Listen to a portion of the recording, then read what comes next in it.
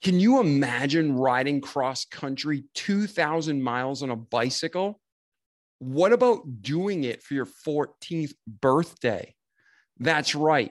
This week's guest talks about riding cross country by himself at 14, graduating from high school a year early with a D average, joining the military, seeing things that no human should have to see, learning to deal with the trauma, starting a business, growing it with his wife, having an amazing future, even though his past had heartache. So in this episode, our guest is going to teach us how to take adversity and use it to our advantage, to find peace in the middle of conflict, and how to just keep moving forward even when life's tough. So all this and more in this week's episode of the Remarkable People podcast, The Charles Reed Story. Enjoy. The Remarkable People podcast. Check it out.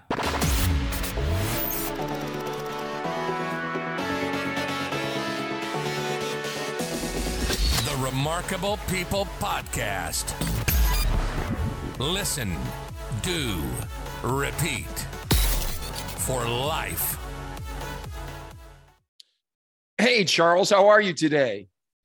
David, I'm excellent. Thank you for having me on. Oh, thanks for being here. I'm excited for the episode. I just told our audience about you, showed them your fancy book, because not only is the content's great, but the way it's delivered is amazing. It comes in a high quality box and you have great information, resources within it, tools, bookmarks, and we'll get to the book later. But at this time, let's share your life story with our audience. So what we're going to do is start off in your childhood, because our formative years are very important to make us the men we are today. So just go through the highs, the lows, the everything in between your life, and we'll just chronically walk through Charles' life and glean from your knowledge and experience, and hopefully all become better people. Sound good? Sounds good. Not a problem. All right. So where's Charles from? Are you from Zambia? No. I'm a Midwestern boy. I grew up in Iowa. I was born at University Hospital, Iowa City. I grew up in Davenport. I was a swimmer and I was a dramatist. We had a children's theater in town.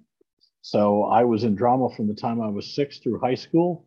I was a swimmer all the way through high school as well, a bicyclist, a poor student because I found school to be boring. I graduated from high school with a D average, but I graduated a year early.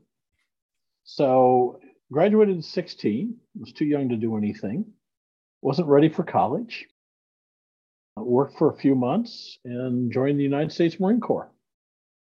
All right. Well, hey, before you go on into that, we're going to pick up the Marine Corps. Let's backtrack really quick. You said you had a D, but graduated a year early. I want to hear about that.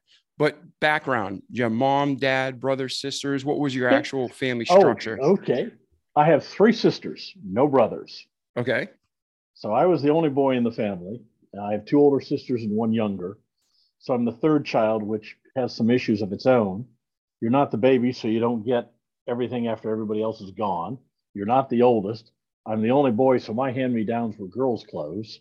Back then, that's a big deal and a no-no. It was, yeah. Well, today it is too. When you're 11 years old, it's a big deal. Let me tell you. So, it was fine. My father both my parents were UCLA graduates. They graduated the class of 36. Dad was Navy during World War II. So there was a lot of discipline in the house.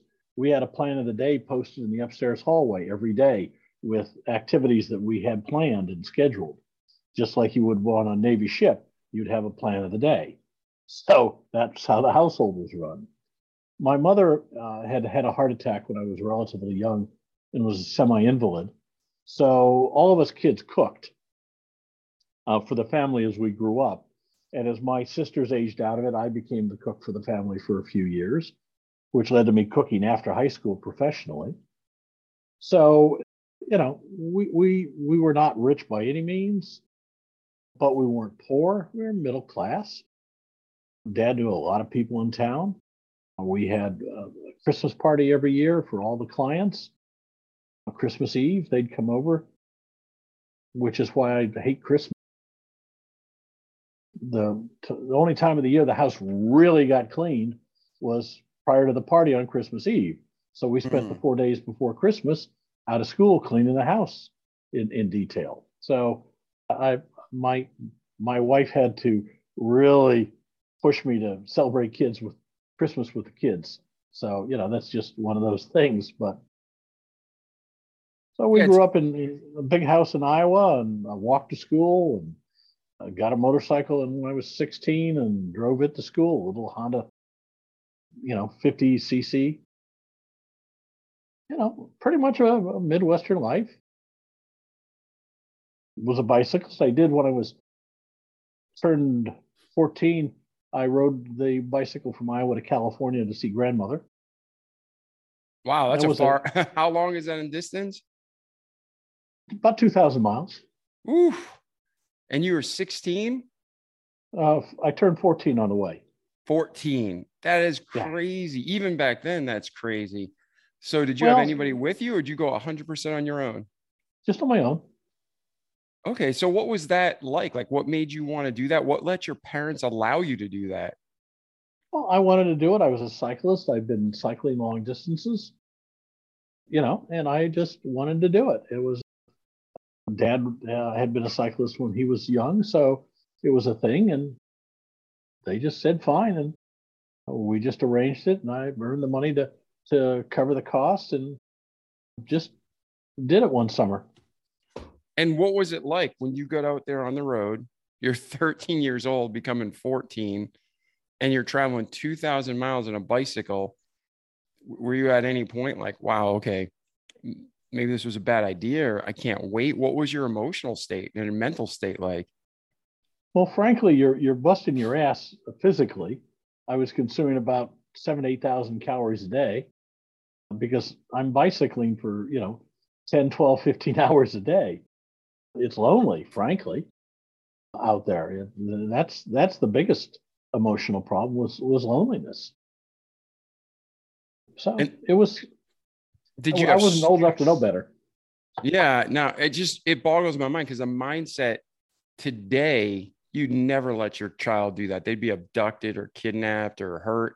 Even adult cyclists, they go on trips together. They have cars that follow them. I mean, we have so many safeguards in place, and you're just like, hey, let's do this. This was 60 years ago. So, the world was a different place. No, and that's what I'm saying. I'm just reflecting on how different it was just in our lifetime, how different the world was, and in a lot of ways better. All right. So you're growing up, you're the third child with all sisters. So it's just you and your dad as the males, and you're moving through life, overall great life, and, getting to grow into a man, even at an early age, become independent. And then you graduate from high school. Explain how you had a D average, but graduated a year early. Well, I could obviously do the test. I got into trouble with the teachers. It was so bad that they were going to make me stay another year because no English teacher would have me for that last semester of English. So I took a class in night school to get my last English credit. And it was 12 women, the youngest, which was 25. Now I'm 16, remember, and a woman teacher, and I had a blast. They wouldn't let me get away with anything. I was basically, most of them had kids my age. So I made an A in the class. It was the only A in English I made. It was just a fabulous class. So, it's not that I'm not intelligent. I mean, I graduated from college with honors in less than 2 years. So it's just that school was, the conformity they insisted on was just not me. I'm a nonconformist, always have been. Anti-authoritarian. I remember when I was 6 years old and I wanted to cross the street and walk with my friends to school, and the school sent a letter to my father saying I wasn't allowed to do that. And he sent a letter back saying that I could cross the street wherever the hell I wanted to, and it was none of their damn business. So I got it. I got the anti-authoritarian from, honestly, from my father. So I will not put up with petty bureaucrats pushing nonsense rules. I've always refused to do that. Yeah, I couldn't agree more. And people know my stance on the podcast. It's like, I don't care about the legal thing. I care about the moral thing. Yes. And when people are trying to push agendas on us, I don't care if it's Republican, Democrat, Libertarian, God gave us free will and we should give each other that. So I'm tracking with you. Now, what branch of service was your father? Navy. Navy. So now you go to high school, you go to college, you knock out college in 2 years. What did you I don't go to college until after my service. Okay. I don't go until I'm 24, 25 years old. Oh, I apologize. Because let's go back then. So you graduate from high school a year early, and then I'm working for AT&T as a long distance toll testman, and I'm working in the evenings as second cook at the Black Hawk Hotel, which is the best hotel in town. So I have 2 jobs. I'm working full time in 2 jobs, having a great time, but not ready to don't know what I want to do with myself. Military sounds interesting, and I want to prove myself. So I joined the United States Marine Corps at 17. About 17 and a half when I joined. Now, back then, did you have to get a parental waiver, which Yes. And your parents had no problem, so that's great. Well, we've been in our family citizen soldiers since the Revolutionary War. My grandfather was a military doctor in both World Wars, World War I and II. My father served, his father served. It goes all the way back to George Reed, who, a distant relative of mine, who signed the Declaration of Independence. So that's just been us. Of my 3 sisters, 2 of them served in the military, and the other one used to fly MAC flights in and out of Vietnam for Pan American. Oh, so, wow. we all are citizen soldiers. We just believe in it. Amen. That's love God, love country, love family, man. That's how it should be. That's how it is. So when you joined the service, you went in and enlisted, I take it, because you came right out of high school. Yeah. And then where did that journey go for you? Well, I did my boot at MCRD San Diego, my ITR at Pendleton. Almost immediately after being assigned to Pendleton, within a few months, I got my orders for overseas. That December, 67, when I joined, I was on a plane to Okinawa. So I spent 16 months in Okinawa. I kept putting in requests for transfer to Vietnam. On my 4th one, well, let's go back. Out of boot camp, I was trained. I got assigned to data processing. There were 4 of us out of our battalion that got assigned, and we were in data processing. So I was in data processing in 1967. And once I got to Okinawa, I was sent to IBM for training as a COBOL programmer. So I became a programmer and later systems engineer while in the service, which was great. And then I got my orders to Vietnam, came down there, was assigned to data processing there. Didn't want to be in Vietnam and not be in combat. I was young and stupid, of course. So I got transferred to a rifle company and spent most of my tour in Vietnam as a combat infantryman and radio man. Since I was the data processing guy, they stuck me with it's a PRC 25, a Prick 25 radio. It's a backpack radio with a whip antenna. And the nasty thing about that is if you're in an ambush, the first person they shoot is the radio guy because they want to take out the radio. But that was okay. I didn't get shot in that much. So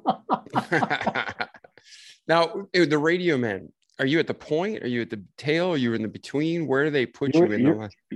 You're in between, right next to the squad leader. So he can tell you what to say. Okay.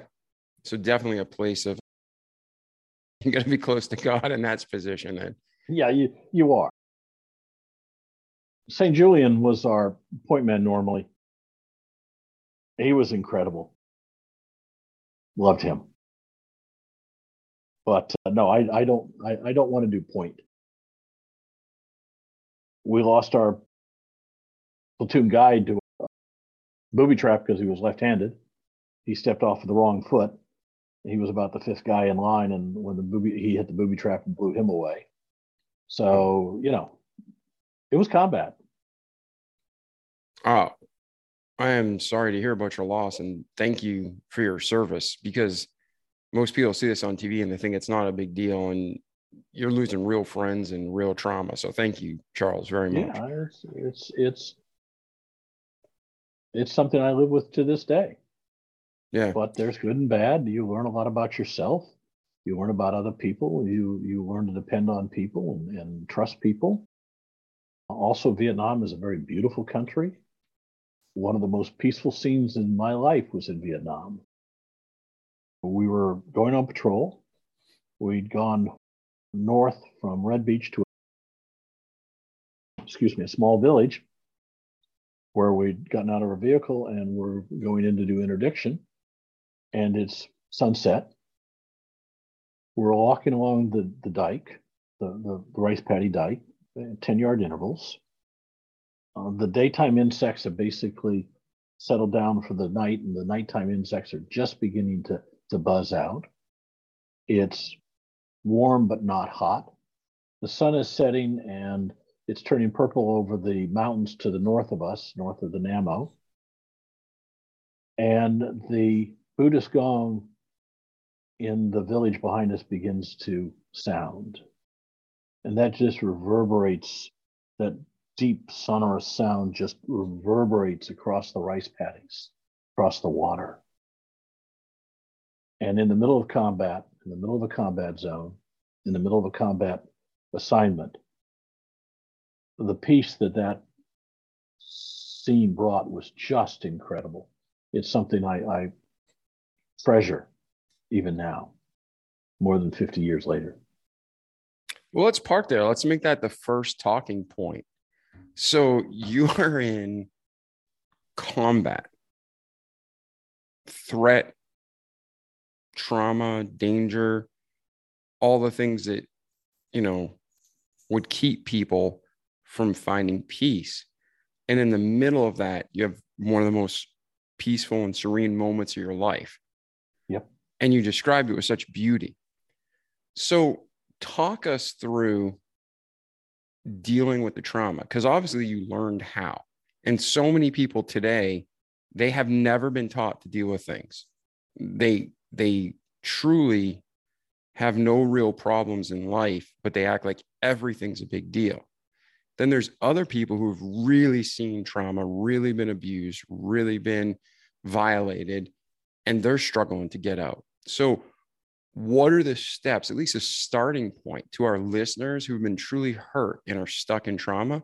What would you recommend for them a way out? Well, there's a couple of things. First of all, I avoid certain things that trigger. I avoid crowds. I don't like crowds. I don't like to be hemmed in. I'm mildly claustrophobic, so I avoid those situations. I just make sure I'm not in those situations to avoid those triggers. And they got less and less as I got back in the States and married and had wife and kids and so on. A lot of that calmed down over the years, but I still avoid crowds to this day, and certain other things. But beyond that, happiness is a choice. If you choose to be upset and worried, that's what you will be. If you choose to be happy, you can be happy, regardless of the circumstances you're in. It is, in my mind, a choice, and I choose to be happy. And when the thoughts come to you, like you said, you lost friends, and I'm sure you've had other things in your life that were traumatic, and you're choosing to be happy, but Satan's trying to put those thoughts back in your head and bring them up, even in nightmares at night. How do you deal with that? I look at them. I think about them. I think them through. And then I go back to, I choose not to let this run my life. I've lost a daughter. I've lost my wife. obviously my parents, one of my sisters, the other one of the others is so gone. She's non-compos mentis. Dementia has claimed her. But these don't run my life. Yeah, I miss my wife. I miss my daughter. I miss my family. But I choose not to let that be the end all be all. Sure, there's nights I scream at the night about the loss of my wife, but the next morning the sun comes up and there's things to do and ways to have fun and enjoy life. I had the choice when she passed to lay down and die or go on with my life, and I chose to go on with my life. But some men don't, and I understand that. After 45 years of marriage, it was not easy to make that decision to go on and enjoy life, but I chose to. And that's the point, is it's a choice. If you want to be frightened of everything and scared of everything and depressed and worried, it's really should be that way. If you want to be happy and enjoy life and have fun, it's really easy to do that too. You just have to make the choice. And I choose to be happy. Amen. That's a good choice. That's a good choice. So you're in the service and you're gaining invaluable experience and knowledge. So what's the rest of your tour look like of duty, and where does that lead you? How do you get to that college? Well, let me give you one story from Vietnam. And I posted this on Quora here a few years ago, and I've gotten in excess of 9,000 responses. And it is a key episode in my life. You may or may not want to include this in the final broadcast. This is unedited. We go through this whole thing. Okay. So it's a long format podcast. You do what you feel led to do, brother. There you go. I was on guard duty at Ammo Supply Point 2, which was north of Da Nang, before it caught on fire and blew up a few months later. And they brought in people from all the units around to serve guard duty because you had to have more guards at night and they didn't have enough people there. So we'd go and serve night guard duty. We were getting ready to get picked up one morning, and we were going through the area, and we flushed a small Vietnamese boy who had gotten under the fence and had gotten into one of the bunkers and had 2 grenades. And he was running for the fence. So we started chasing him to get the grenades back, because if not, they'd be used as booby traps to kill us or other, American personnel. And it became obvious we weren't going to catch him. And he was heading for the fence, and we could see where he had dug a shallow trench underneath the fence to get in and get out. Well, I'm a Marine Corps sharpshooter. And, at that point in my life, he was going to be about 75 yards away when he got to the fence and went down on his belly to get underneath. So I stopped, flipped the safety off my M16 and took aim. Being a Marine Corps sharpshooter, at 75 yards, I can hit a quarter sideways. So I flipped off the safety and took aim and made the decision to kill a 10 or 11-year-old boy.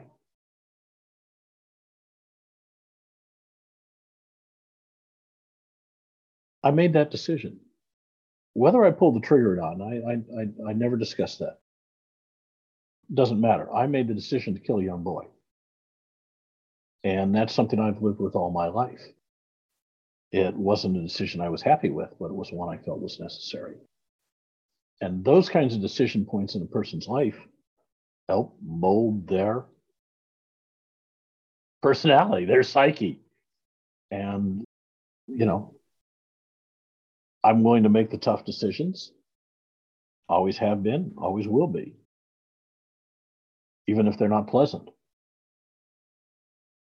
And that's a nice thing to know, not that I will kill children, but that I will make decisions. And that has stood me in good stead my entire life is that ability to make that hard decision and make that choice and move on. So I didn't let it destroy me. I never will.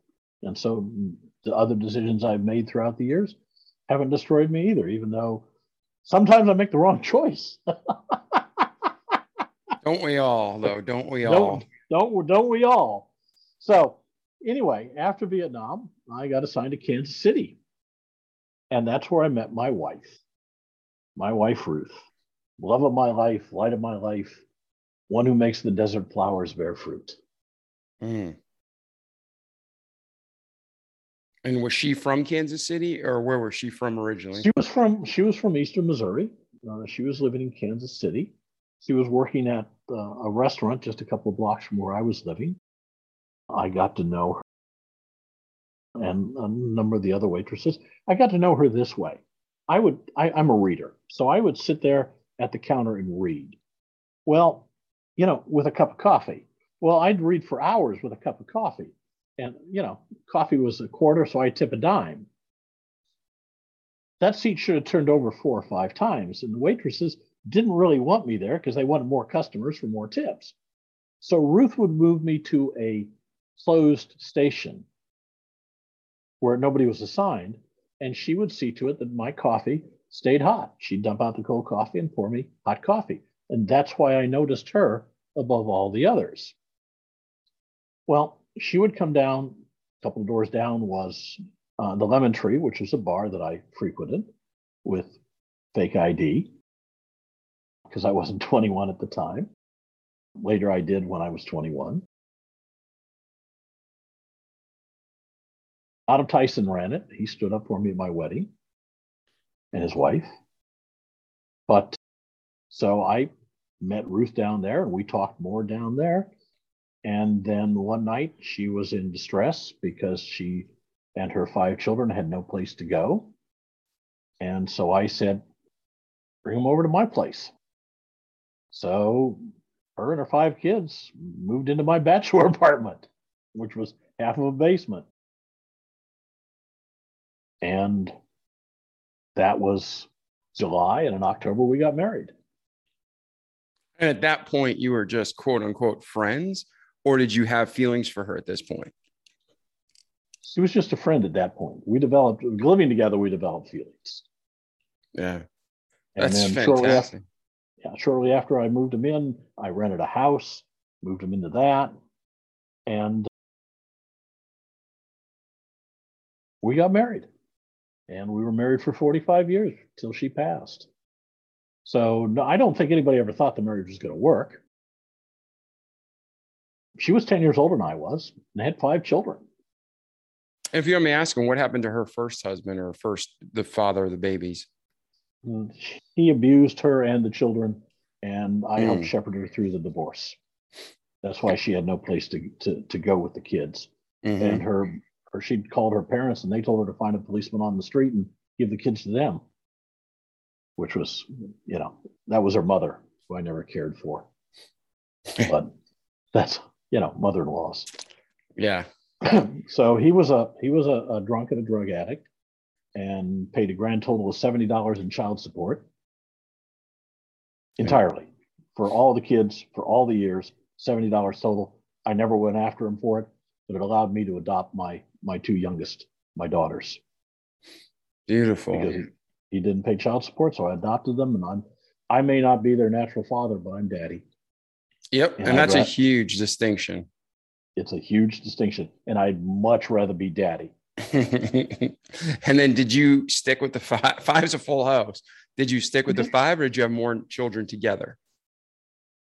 When I got out of college a few years later, I was 30, Ruth was 40, and the baby was 13, and we chose not to.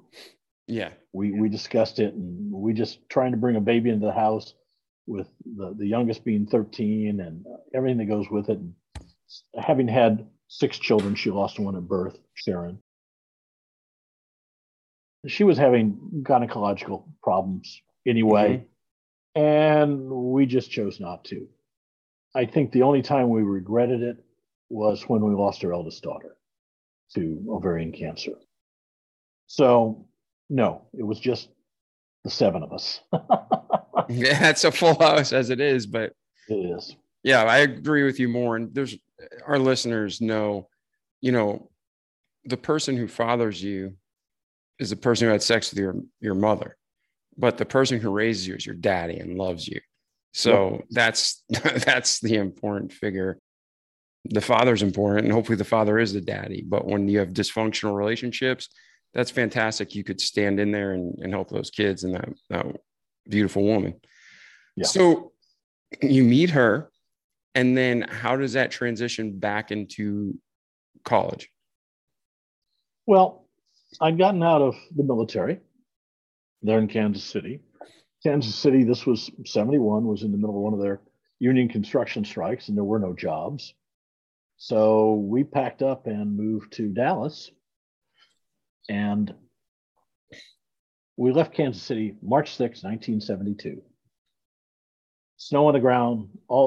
Kansas City has a lot of fountains. They were all still frozen solid. We moved down, drove down I-35E into Dallas, crossed under LBJ at 6 o'clock, 6 p.m. Ron Chapman was doing primetime drive on KLIF, I think, and it was 63 degrees, and we thought we were in heaven. So next day, Ruth found a job at Denny's where she'd worked in Kansas City. No problem. They'd love to have her. I found a job. We went to work. I looked for professional jobs as a data processor, and the companies I talked to didn't believe that my military experience applied. One of them, Employers of Texas, insurance company, they were moving from 1401 autocoder, which is an old language, to IBM 360 COBOL. Mm-hmm. I had just been working on that, converting the Joint Unified Military Pay System, the Marine Corps portion of it, from autocoder on a 1401 to COBOL on a 360. And the idiot recruiter there didn't think my military experience applied, though I was doing the exact same job in a fiscal environment. He just didn't believe it applied. And what's really ironic is there's stereotypes about HR people, and that's what you ended up experiencing. But now you fast forward, and that's the kind of industry you're in. So I'm cracking up on the inside here. So I'm looking forward to get into that. So you meet one of the no-brain HR people. They can't see any kind of foresight or talent. So where do you go from there, Charles? Well, he was the impetus for me to go to college. And it's the only time I've ever told a recruiter in my life that he was an idiot. And the company went bankrupt about 6-7 years later. And I attribute it to them hiring the wrong people. But so that's when I said, okay, I need to go get my credentials. So I went to the local junior college for a few months, then moved up to North Texas, University of North Texas. It was North Texas State University at the time, going full time, 18 to 21 hours a semester, both summer sessions. This was 74 when I started at Richland, the junior college. And in December of 76, I had my MBA. And at the same time, while in graduate school, I cut back on my second semester of graduate school to 9 hours, sat for and passed my CPA exam while I was still in college. So January of 77, I was ready for my new life and my new career in the corporate world. Nice. So did you know what you wanted to do at this point? Like, did you know this is direction I want to go professionally? No. As you understand, in this point in time, data processing was not what it is today. Computer science wasn't what it is today. There was not the pathway in college really as much. I was in business because my father had been in business. We had a family business. And so I started taking business courses, took some accounting courses, enjoyed accounting, took more accounting courses. My master's is really a master's in taxation, but I was enjoying it I structured it so it was an MBA because I thought that was a better credential, and it was to have rather than a master's in tax. If you have an MBA CPA, everybody thinks you know everything about business. You got an MBA, and everything about accounting and tax because you have a CPA. And it was a great set of credentials to enter the marketplace with. This was, 76, 77, 76 when I finished my master's. So it was great. And then where do you go from there? What's your first career steps? You leave, you got your master's. Where does Charles go from here? Texas Instruments. Oh, small company back then. It was fun. I'd been there about a year, just over a year, and Jerry Junkins, who was the president, was doing the annual report presentation to all the TIers at all the locations around the world on live closed circuit TV. And he talked about the 5,000 engineers they'd hired the year before, new graduates, and how they put them into the lab and then out running the business section and back into the lab, and how this was the future of TI. Okay. And probably spent a good 10 or 12 minutes discussing how they groomed engineers to come up through the ranks in TI. And then as an aside at the end of that, and he says, oh, and then we hired 1,000 other graduates as well, and went on to the next subject. I was one of those other 1,000 graduates, so I knew what my place in TI was. It wasn't the future. TI is a wonderful engineering company, and at the time, they were terrible business people. They had wonderful products. They had the first personal computer. Mm-hmm. They just didn't know how to market it. Their calculators were incredible. All kinds of things they had. All kinds of engineering products, but they never could market them properly. I created one. I got a grant internally, and we created a digital carpenter's level, which they never marketed. Somebody else did about 10 years later. But I created that along with, I got a grant and got some engineering talent, and we created a digital level while I was there. So it was fun. Yeah, and it's so true. If you're listening to this podcast, marketing is crucial. Charles and I were talking before the show, and he's going to get into that, I'm sure, about how his marketing he thought was good until he hired a marketing team, right? And exactly. You can be the best physician in the world, but you struggle. You can be the best restaurant in the city, but you struggle. You can be the best engineer, the best anything. But today, the sad truth is perception is reality for people. Now, it should be truth is reality, but we live in a superficial society where perception is reality. So you have substandard products and services that use marketing to make them look impressive, and they're rolling with waiting lines of clients. Then you have people who are experts in their fields, like Charles was saying, excuse me, with TI, and they end up having major problems down the road because they just can't market. So that's such a good grasp. I mean, if you're going to school and you can throw in some marketing classes, even if it's for engineering or law, take them because you're going to need them. I mean, would you agree, Charles? Absolutely. I took several and I used what I could, but I was not a marketer and I'm not a salesperson. And I realized I wasn't sales, but I thought I could market. I can't. I'm a CPA. Okay. CPAs. And I learned this going to CPA conferences. Most of them are substantially worse than I am. I'm for a CPA, I'm a great marketer. And that's what led me to believe I could market because I'm so much better than most CPAs, but I'm still, that's one, the old saw that if you build a better mousetrap, the world will be a path to your door is a lie. You will starve in the woods by yourself if you don't go out and show people that you've got a better mousetrap and explain it to them and highlight it and make videos and all these things that go with it. And like you said, we'll get into that because I do a lot of marketing now. Yep. All right. So you get out, you're into Texas Instruments. He talks about the 5,000 golden children and the 1,000 redheaded stepchildren. You're one of the redheaded stepchildren, right? So where do you go from there? Well, I went from there. I went to a company in San Antonio. We built jails. So I've been in dozens and dozens of jails. which I use that line and people look at me very funny. Never spent the night in one, but I, I build them. I've been in And jail for 12 years. don't tell her that. So, yeah, I got that one. So I went there and learned a lot.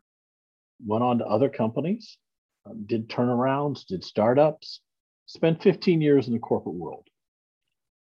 And I realized I was never going to get to the top of a major corporation working for somebody else. I didn't have the political skills. I'm too outspoken. I'm unwilling to stab people in the back and toss them off the ladder. So if I wanted to run a company, and I wanted to, I don't want to work for other people. I'd grown up in an entrepreneur environment. So Ruth and I started our own company in 1991. I'd been working for Penny's, which was my last major employer. I was a controller in their specialty retailing division. We got sideways, and my lawyer, who was doing my contract work, I had a friend that had a small franchise operation that needed a COO. So I went over there and became COO for Financial Express. It was a mobile accounting service. The board was after the company to get rid of the original store and sell it off and concentrate on franchising. So I bought it. And Ruth and I in March of 91 bought the original franchise. And about a year later, the franchisor went belly up through mismanagement. So we just changed the name and kept on going. And that was the genesis of where we're at now, some 30 years later. And so that was in the payroll industry? It was mobile accounting with a sideline of payroll. A number of years later, I'd taken on a partner and I sold him the accounting practice, but kept the payroll, in which is what I'm doing now, is payroll and payroll related products and services exclusively. I don't do accounting or tax anymore. So now, are you considered a PEO, a professional employer organization? What do you consider absolutely yourself? Not. Okay. We are, for people in America, explain what you are and what a PEO is and what the differences are.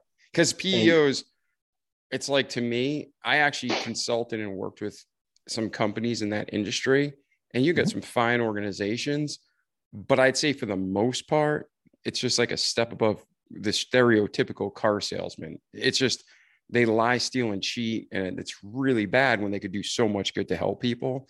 So when you find a PEO or a payroll company with integrity, you want to stick with them. So talk about what you do and then the differences, please. Okay. We're a payroll service bureau. We process payroll for clients for a fee. We provide that service. We write the checks. We send out the direct deposits. We deposit the taxes. We file all the tax forms. We create and file the W-2s, 1099s, 941s, 940s, 1096, W-3s, on and on and on. We handle all that for businesses. We concentrate mostly on smaller businesses. 50 employees and under is really our target market. We provide timekeeping. We help them get benefits set up. We help them with HR. We help them with handbooks. We're a full service operation.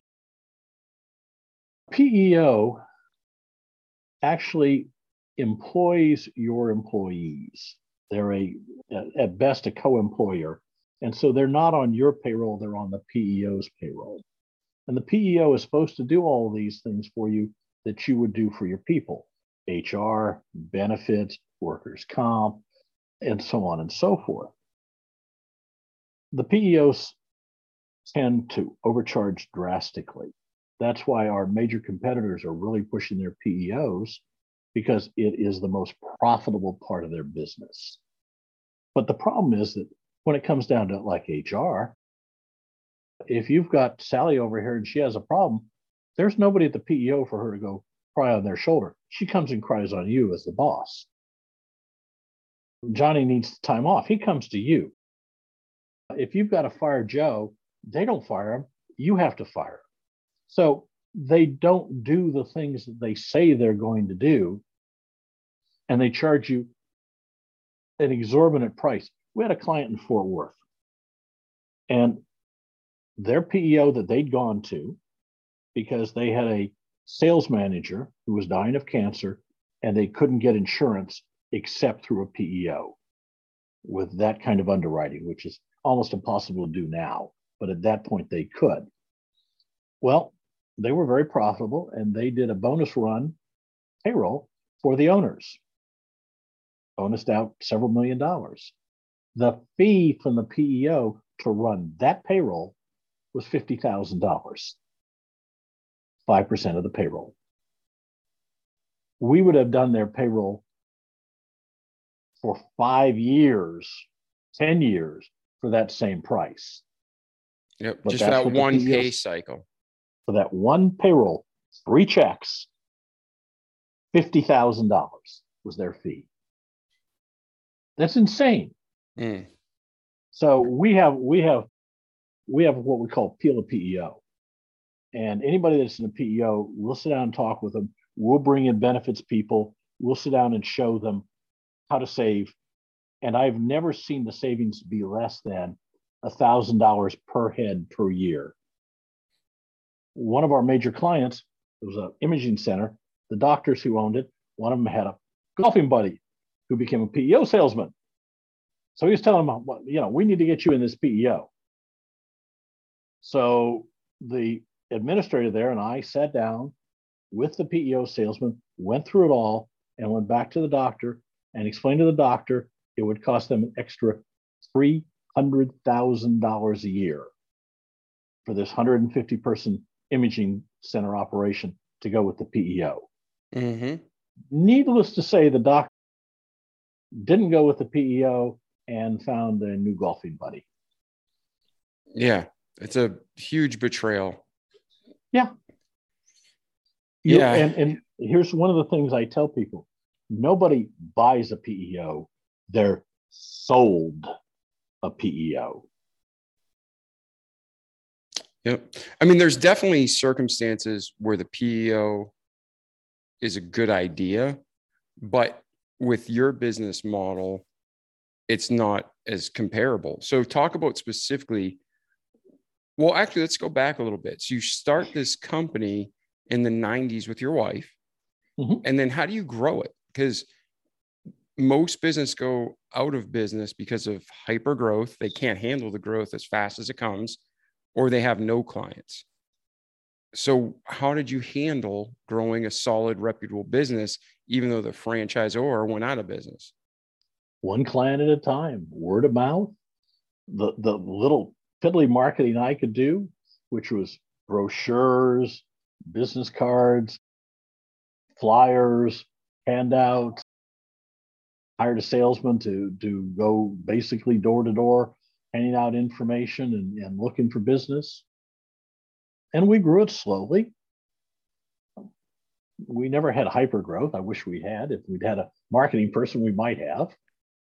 So it just grew gradually, and we added people over time. I remember hiring my first non-cost center person, my secretary.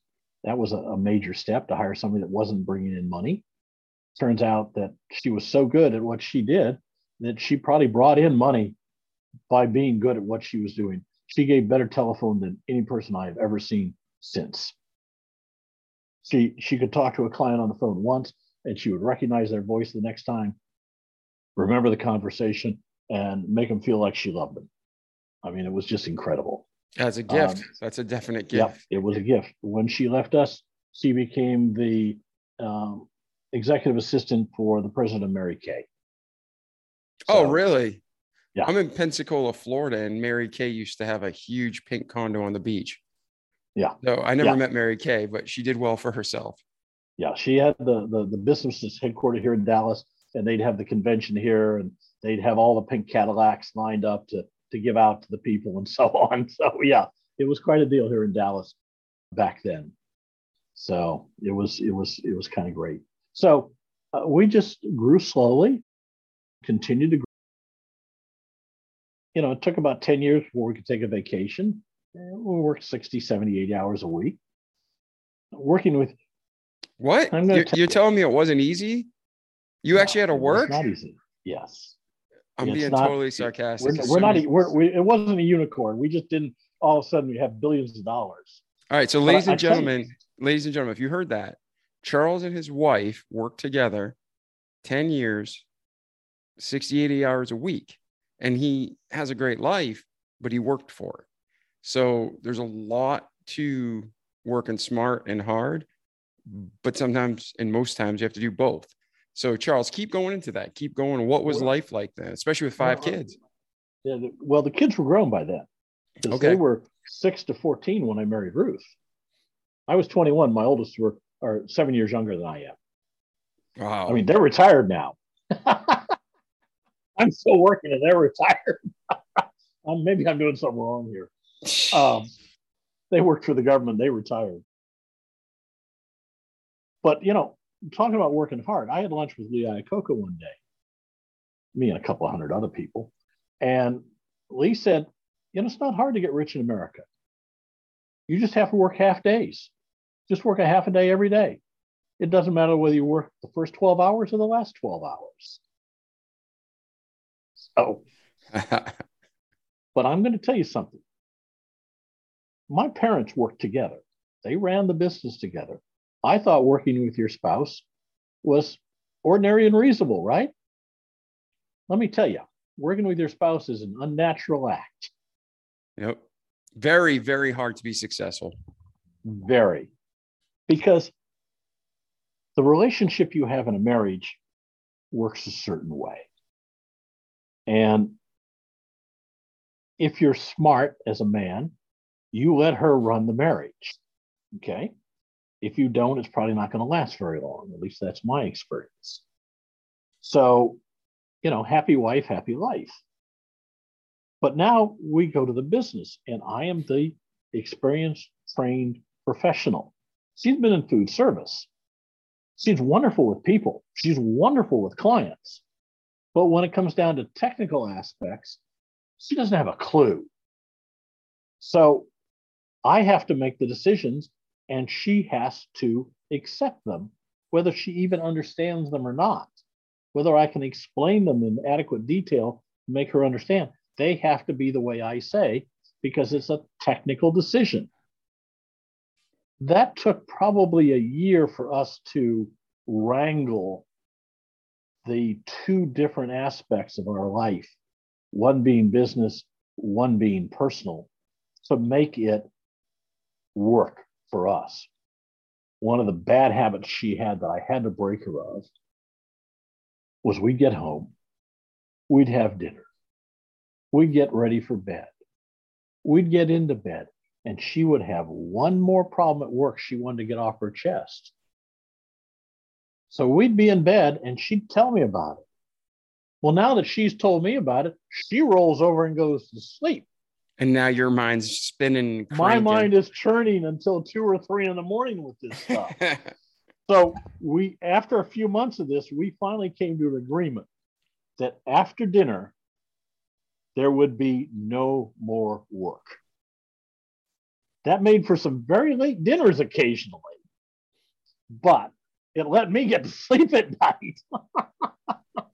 Yeah, and that's huge. That's huge. Stress. People talk about eating. It's important.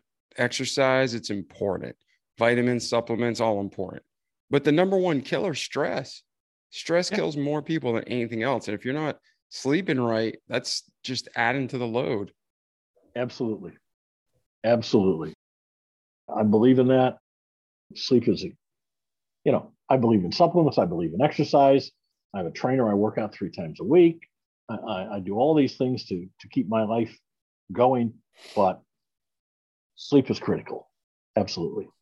Now, what do you have for tips, like tips for sleep? Like you just said, one right off the bat, after dinner, no work, no stress, just family time. Well, what other things do you do to get good sleep? No alcohol for 2 or 3 hours before you go to bed. I quit drinking entirely, so that makes it easier. But I've developed some meditation that allows me to get to sleep fairly quickly. Normally within 4 or 5 minutes, according to my Fitbit, I fall into a deep sleep after I hit bed. I just immediately go from awake to deep sleep for 10 minutes to an hour. And then it's back and forth between REM, light sleep, and deep sleep for the rest of the night and awake. But what I will do is when I lay down, I get comfortable and I focus on my breath. I just focus on breathing in and breathing out. And normally I make about 3 breaths before I fall asleep. It's that easy. It's very much meditation. Mm-hmm. That form of meditation of concentrating on your breath and focusing on that movement of air. First of all, it's extraordinarily boring. So your mind goes. You'll find you're going off to other things, and you just bring back to your breath, and you will quickly fall. I quickly fall asleep. That works for me and has for years. And when you do the breathing, do you belly breathe? Do you chest breathe? Do you count like in so many seconds, out so many seconds? Yes. It's 7 in and 5 out. 7 in and 5. And do you pause between them? No, I just at the full inhale, and then I start the exhale. Okay. Yeah. Everybody has different ways to do it, but I think the key is just doing it and finding what works for you. I've found that, and I've read other people, and I've seen it before. That's where you start. Even if you stay awake for meditation, I do that sometimes. You start with the breath and calm the mind and focus on the now and the body, and then your mind can be free to do other things. And in bed, my mind is free to fall asleep. Awesome. So let's do this, Charles. Between your birth and where you are today and your story, did we miss anything along the way? Or is there anything else significant that you want to share and help our audience? Wow. There's a million things. Not too long after we started the business, our daughter called. She was in California. She'd been having some intestinal type issues for a couple of years. And she'd finally gone down to see another doctor at San Bernardino County Hospital outside of Los Angeles, where my mother actually worked back in the late 30s. And the doctor there was a resident in gynecological oncology, and after palpitating her, sent her for surgery the next day.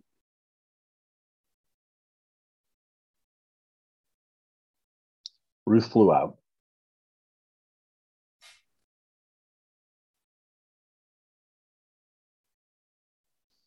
And they found a cancerous mass on her right ovary, which had metastases.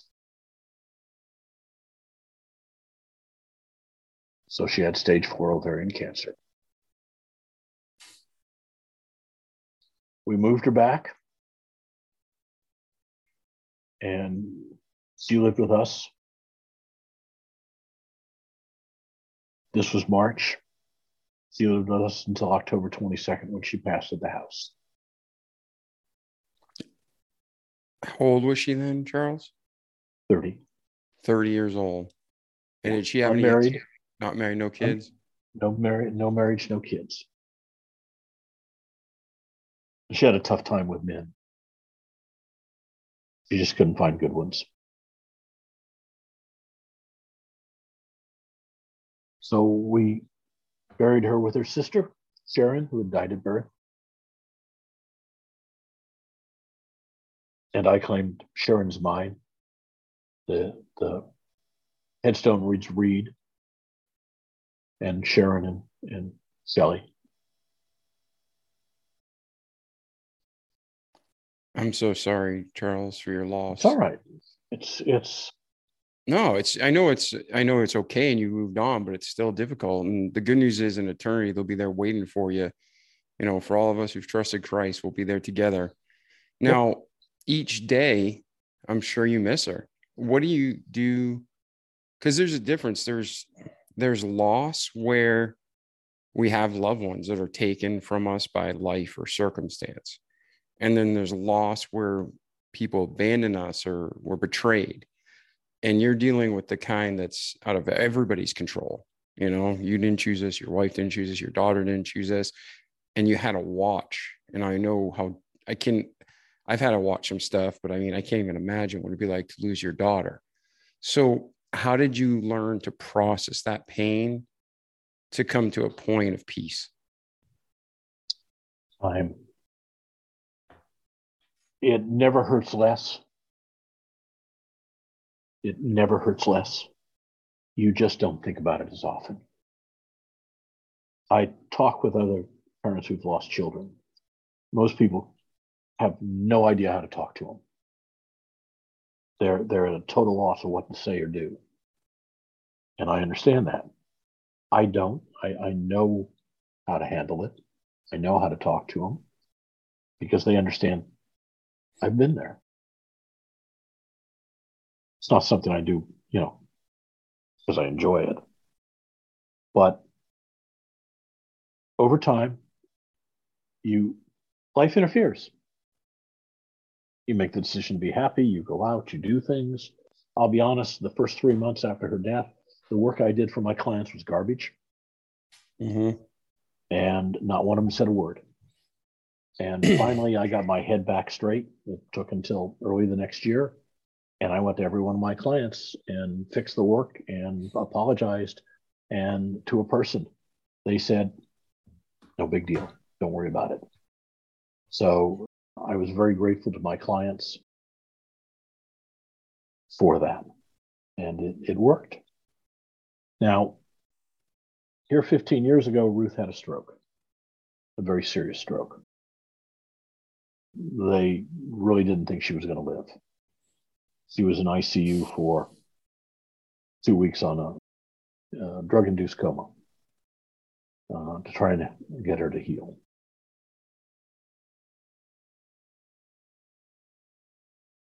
She was in the hospital for months.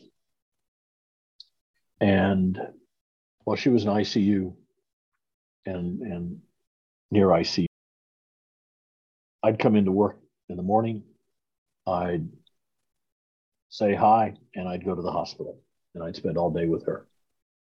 And when they threw me out in the afternoon, I'd come back by the office on the way home. My staff made things work. My staff was incredible.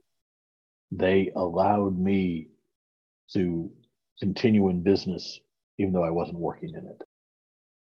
Without my staff and my employees at the time, the business would have failed because I had no time for it.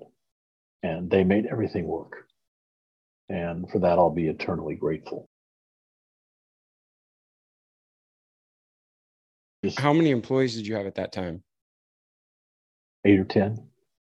So that's the tough part of business. It's like between 1 and 12, it's very hard to manage. So you had a team that was self-managing. Well, you had, Yep. Man, that's such a blessing. That's really rare. For those of you who haven't run businesses or own businesses, once you get 12 employees, it seems to be just this magic place where the business starts becoming more and more profitable and each employee you add adds money. But before that 1 to 12, it's really stressful and really taxing and sometimes costs you money. I mean, am I lying, Charles, or how would you explain it? It's like I was talking about my secretary when I hired her. Yeah. That was pure cost. She wasn't bringing in any cash. Yep. And so that was that. And that came right out of my income. Yep. Okay. That decreased my style of living, my lifestyle. It took food off of my table to hire her. It was necessary, but it wasn't fun. And yes, it's a stair step. Everybody you hire, you've got cost immediately, and they don't bring in cash day one. They don't. So until you get to a level where it doesn't hurt you anymore, and that's at a dozen or wherever, yeah, it's painful to hire people. It's costly. It's costly to do so. And I didn't mean to derail and get onto business, but where my mind is to have a crew. Usually it's when the cat's away, the mice will play. But you had people that congealed and stood behind you and were there for you, and that's just so good. Yeah, it was wonderful, and they made the business work. Ruth was disabled for 8 years before she passed. But being in business and having the income allowed me to hire live-in caregivers. I continued to work, but I could have somebody there at the house to take care of Ruth all day. I took care of her in the evenings and at night. And we did that for 8 years as she gradually deteriorated, had more strokes. Then here, just over 7 years ago, she passed.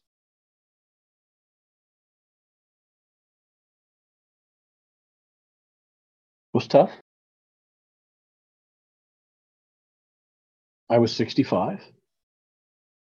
I seriously considered giving up, and I chose not to. I chose to continue to live and to be happy, to have a life, to enjoy it. But it was a choice. I'm not sure if it was today, I'd make the same decision. I'm older. I fully understand why elderly men lay down and die after their wife dies. I fully understand that. You've spent, in my case, 45, but in others, 50, 60, 70 years with somebody. They're so integral to your life, you can't imagine it without them. Mm-hmm. And I miss her every day. Every day I miss her, but I've made that choice to go on and live and be as happy as I can be and enjoy life and do things and go places. And so I do. That doesn't mean there aren't times that you'll find me in tears. There'll be a trigger, a song, a meal, a TV show, a movie, a phrase, a card, something, and it'll drive it home for a few minutes. And then I put it aside and go on. It's not something I dwell on every day. You can't. If you dwell on it every day, you'll just lay down and die. Yeah, and you can never replace Ruth. And my question I'm about to ask you isn't going for that, but did you find anyone to share life with this at this point, or are you done with dating? Okay, at this point, I have several girlfriends. Okay. I enjoy life. I'm active. I have fun. I go out. I do things. I have people over. I have no desire to get married. Ruth is the love of my life. I'm not saying I won't get married again, but I have, if the right person, the right circumstances come along, yeah, I'm now open to it. I wasn't open the first few years, but I'm not looking for it. I have no expectation of doing so. I'm not looking for it. I have no desire to do so. I'm not denying it could happen, but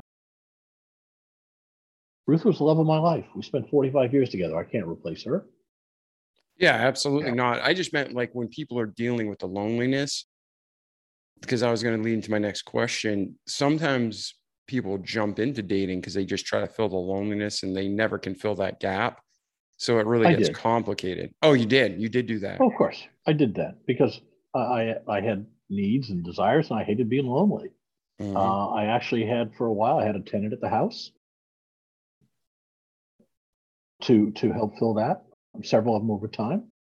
I've quit doing that, and I've gotten comfortable enough with being alone that I spend most evenings I'm alone, and I'm quite comfortable with that. I've got my books. I read a lot. I read a great deal. Kindle Unlimited is a great thing. $10.81 a month, and I have access to millions of books. So I probably read, 3, 4, 5 books a week. Wow, that's fantastic. I play a lot of poker, and I'm getting better at it. I've won some tournaments recently. So I've got a full life. I've got girlfriends. I travel, not so much now because of COVID. I was up in DC 5 times a year, being on the Internal Revenue Service Council, consulting with the Internal Revenue Service, which was a fun gig for 3 years. So yeah, life's good. Do I wish Ruth was still here? Absolutely. I'd take her back in a heartbeat, disabled or not. Absolutely. That's not even choice. But I can't. So I have to do something else. And hopefully she'll be there waiting for me. So where are you at today? We talked a little bit about what you're doing today, playing poker, reading books, you have a full life, you have friends, you still have family. But professionally, I see that sign behind you, Get Payroll. I saw your book. Where are you at today professionally, and where are you headed? We're growing every day. We've got 3 people in the marketing department. My marketing manager, Anash, Pete, who's my salesperson, business development, Michael, who's my videographer, who handles all the technical aspects, writes a lot of the scripts, shoots all the videos. We shoot, I don't know, probably a video a week. A lot of them he's doing, we do more than that. We got payroll news out there. He does that. He does others. We do educational videos. We do fun videos. We've got a Star Wars that's just about finished for their 40th anniversary. We did a Godfather one, a parody. We did a 2001 Space Odyssey parody. We've done some fun ones with Christmas and Halloween, and we've got one with a fortune teller that's getting some good play on YouTube. So we have fun with that. So we'll put links in the show notes to some of your videos so people can check out these parodies. So make sure put in your notes to send me a link, and I'll put in the show notes when the episode releases. Michael, send him a link to our YouTube channel and our other social media. Yep. There you go. Michael listens to all my conversations, and frankly, he then comes back and clips some of the good portions, and we do videos out of that. Oh, beautiful. And promote the podcaster who we're with. So that's another life lesson right there. When you're listening, no matter what you're doing, personal, business, life is life, people are people, repurpose your content, right? Take everything you're doing. And if you can help one person, that's great. But if you can replicate it, give it to 10,000. Why keep it to one? Exactly. So we're doing all the things we should. We're innovating. So you understand, Tuesday, we should have a press release out on our crypto payroll. Nice. Where our people can get part of their payroll as cryptocurrency. That's a big step in today's economy. And we're the first payroll company to do it. So you want to talk about that a little bit, or I don't know how you're. I think enough's enough.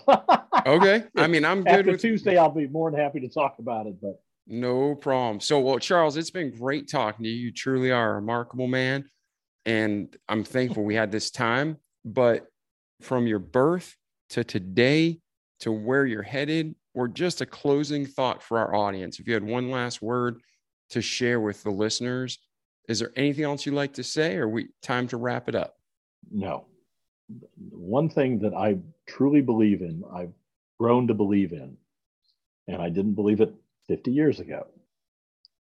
And I stole it from Bill Gates. People will overestimate what they can accomplish in a year and underestimate what they can accomplish in a decade. Business, life, marriage, they're all marathons. They're not sprints. You got to keep after it every day, every day, every day, every week, every month, every year, and you'll be amazed at what you can accomplish over time. Amen to that. Well, Charles, thank you so much for being here today. To our listeners, if you want to check out Charles' videos, if you want to learn more about him, if you have payroll needs or different types of business needs, you just want to pick his brain, pick up his books, check out the show notes, reach out to Charles, and he, I'm sure, would be glad to help you. For myself, if there's something we covered in the episode you have a question about, or you're like, man, you really screwed up, Dave, you can do this better, let me know. But share this episode with your friends. I'm sure it'll be a help and an encouragement. Give Charles' episode a 5-star review if you can. And if there's, again, anything we can do better, let us know. But other than that, Charles, it's been a pleasure. Thank you so much. David, it's been my pleasure. Thank you for having me. Yes. And now, ladies and gentlemen, like our slogan says, don't just listen to this great content that Charles shared with us, but do it, repeat it each day so you can have a great life in this world and moreover, eternity to come. So I'm David Pasqualone. This is Charles Reed. Have a great day, and we'll see you in the next episode. Ciao. The Remarkable People Podcast. Check it out.